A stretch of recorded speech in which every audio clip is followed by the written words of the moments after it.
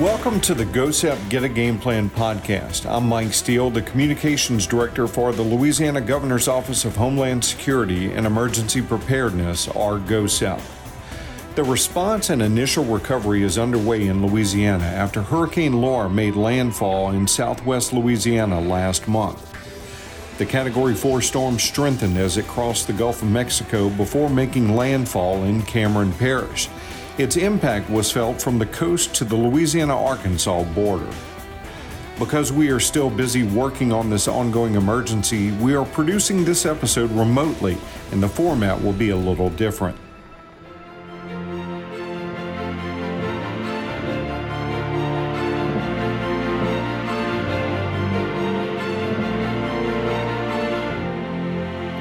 As of Friday, September 11th, FEMA has registered more than 100,000 Louisiana survivors and put tens of millions of dollars in the hands of residents, including more than $55 million for housing assistance and almost $28 million for other needs assistance.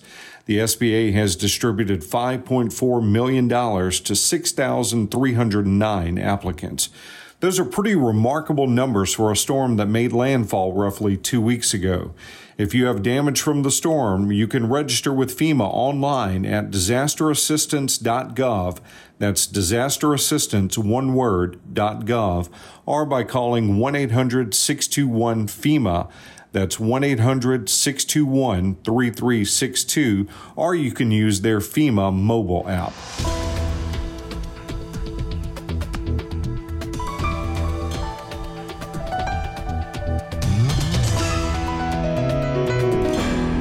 Let's get straight to our interview and some of the important information you may need. Joining us is FEMA Region 6 Administrator Tony Robinson. He has worked side by side with Governor Edwards and our state leaders since before Laura hit the state, along with a large federal team. He's also traveled with the governor and GOHSEP leaders in some of the hardest hit areas.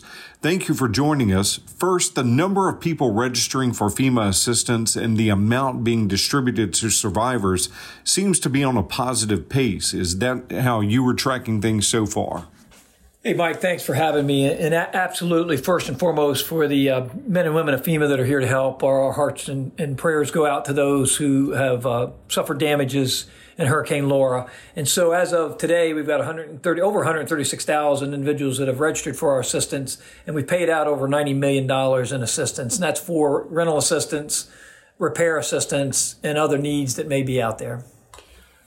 What should people be aware of as they're looking at these programs and addressing some of their needs? What are some of the first steps that people should take as far as seeing what's out there?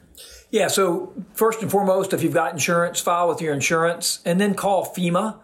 A couple of things that I will tell you is FEMA's not an insurance program, so our assistance not going to be able to cover what insurance does. We're going to make sure your home is safe, secure, and livable. And so what's that mean? We're going to make sure you've got doors, windows, a roof that doesn't leak, a bathroom that works, a kitchen with a stove in it. And so our average grant somewhere between $4,000 and $7,000 in insurance can pay you up to $100,000. So insurance is definitely the best way to take care of yourself. But for those uninsured losses, call FEMA. So once you file for your insurance, if you don't have insurance, call FEMA. Apply for assistance, go through the questions they ask.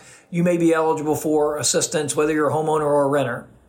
One of the things that's come up a few times since the storm hit is people receiving kind of an early denial notice when they're registering. Could you kind of talk to us about that process and explain how you really shouldn't stop if you see that initial denial?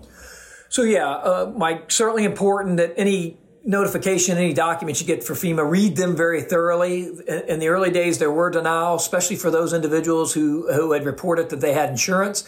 And that is really kind of a fail-safe. We don't want to provide assistance and then get your insurance documentation and find out that we duplicated a benefit and have to ask for that money back. So the system records that as a denial, but once you get your insurance settlement, you get that information to us and we can see where you have uninsured loss. That could potentially be your deductible, or it could be something your insurance doesn't cover. Then we can look at that and potentially provide you assistance, whether that be in rental assistance or repair money.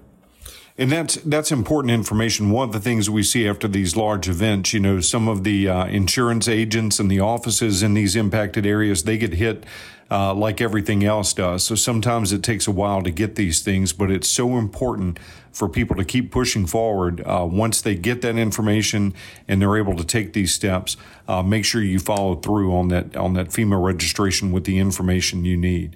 What about other services out there that people may be eligible for to kind of help them get through these first few weeks? Sure. Several things. First, when we turn on our assistance, we work with other federal agencies. So if you apply for assistance, you may get something from the Small Business Administration. Please don't discard that or discount that. That's not just for businesses, but that is for individual homeowners as well. So we encourage everybody, complete that application process. A lot of that now has been automated, so it's online. And see what the Small Business Administration may offer you. It could be a low-interest loan. They've got pretty good terms, but it doesn't hurt to find out what they offer. You don't have to accept that. It does not impact your rental assistance or your repair money, but it's certainly another form of assistance that may be really critical to helping you get back to the road to recovery. So we encourage you to complete those documentations, talk to the SBA representatives about what may be available to you with SBA assistance. The other thing is we work with the Department of Labor and Disaster Unemployment Assistance. So if this event has caused you to be unemployed, you may have some benefits that are available to you. We work that through the state. So that's online at laworks.net, or you can call 866-783-5567. The deadline to apply for that is October the 2nd. We also are working with the Army Corps of Engineers.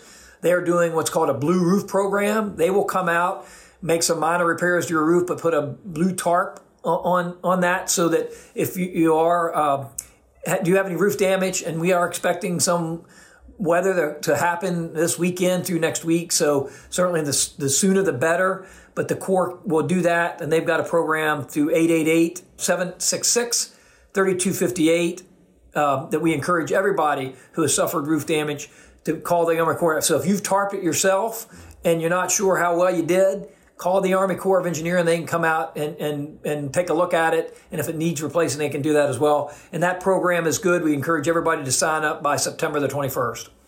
Good advice there. And we know that program's up and running, out in these hardest hit areas. It's important to realize that there's so many parishes impacted with this event from the coast, basically almost to the Arkansas-Louisiana border. So be aware of what's out there no matter what part of the state you're in if you have that damage, and take advantage of these programs.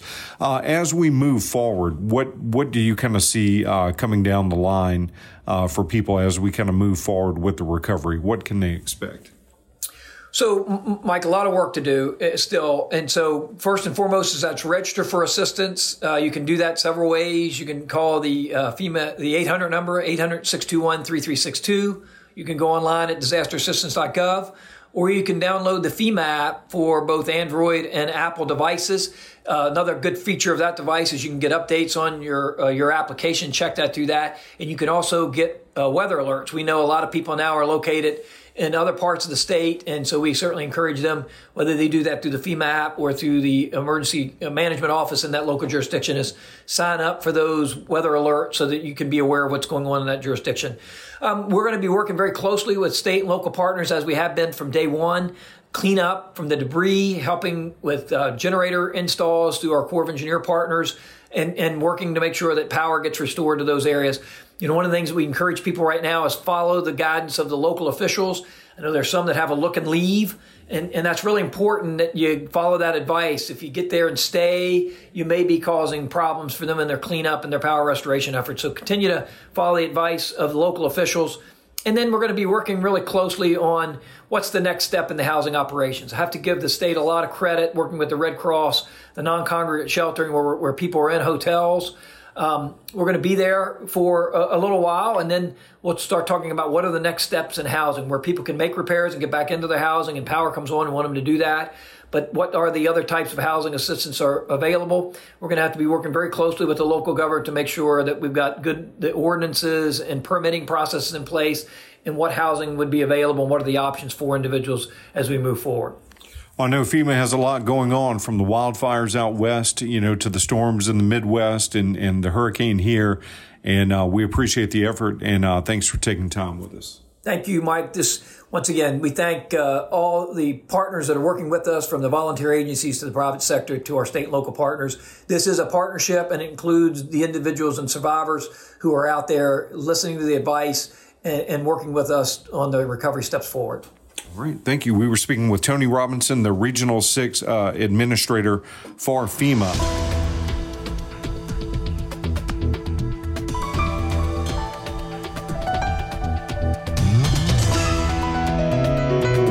As we wrap up this special episode, please remember September 10th marked the midway point for what is historically the heart of hurricane season here along the Gulf Coast.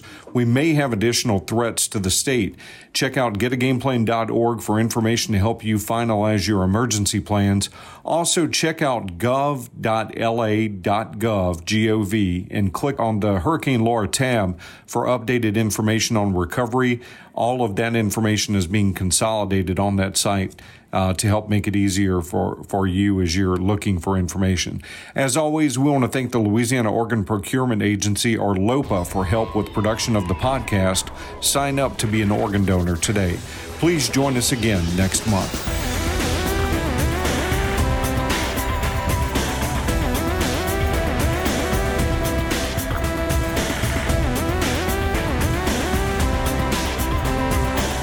This podcast is produced in partnership with LOPA and the Gifted Life podcast.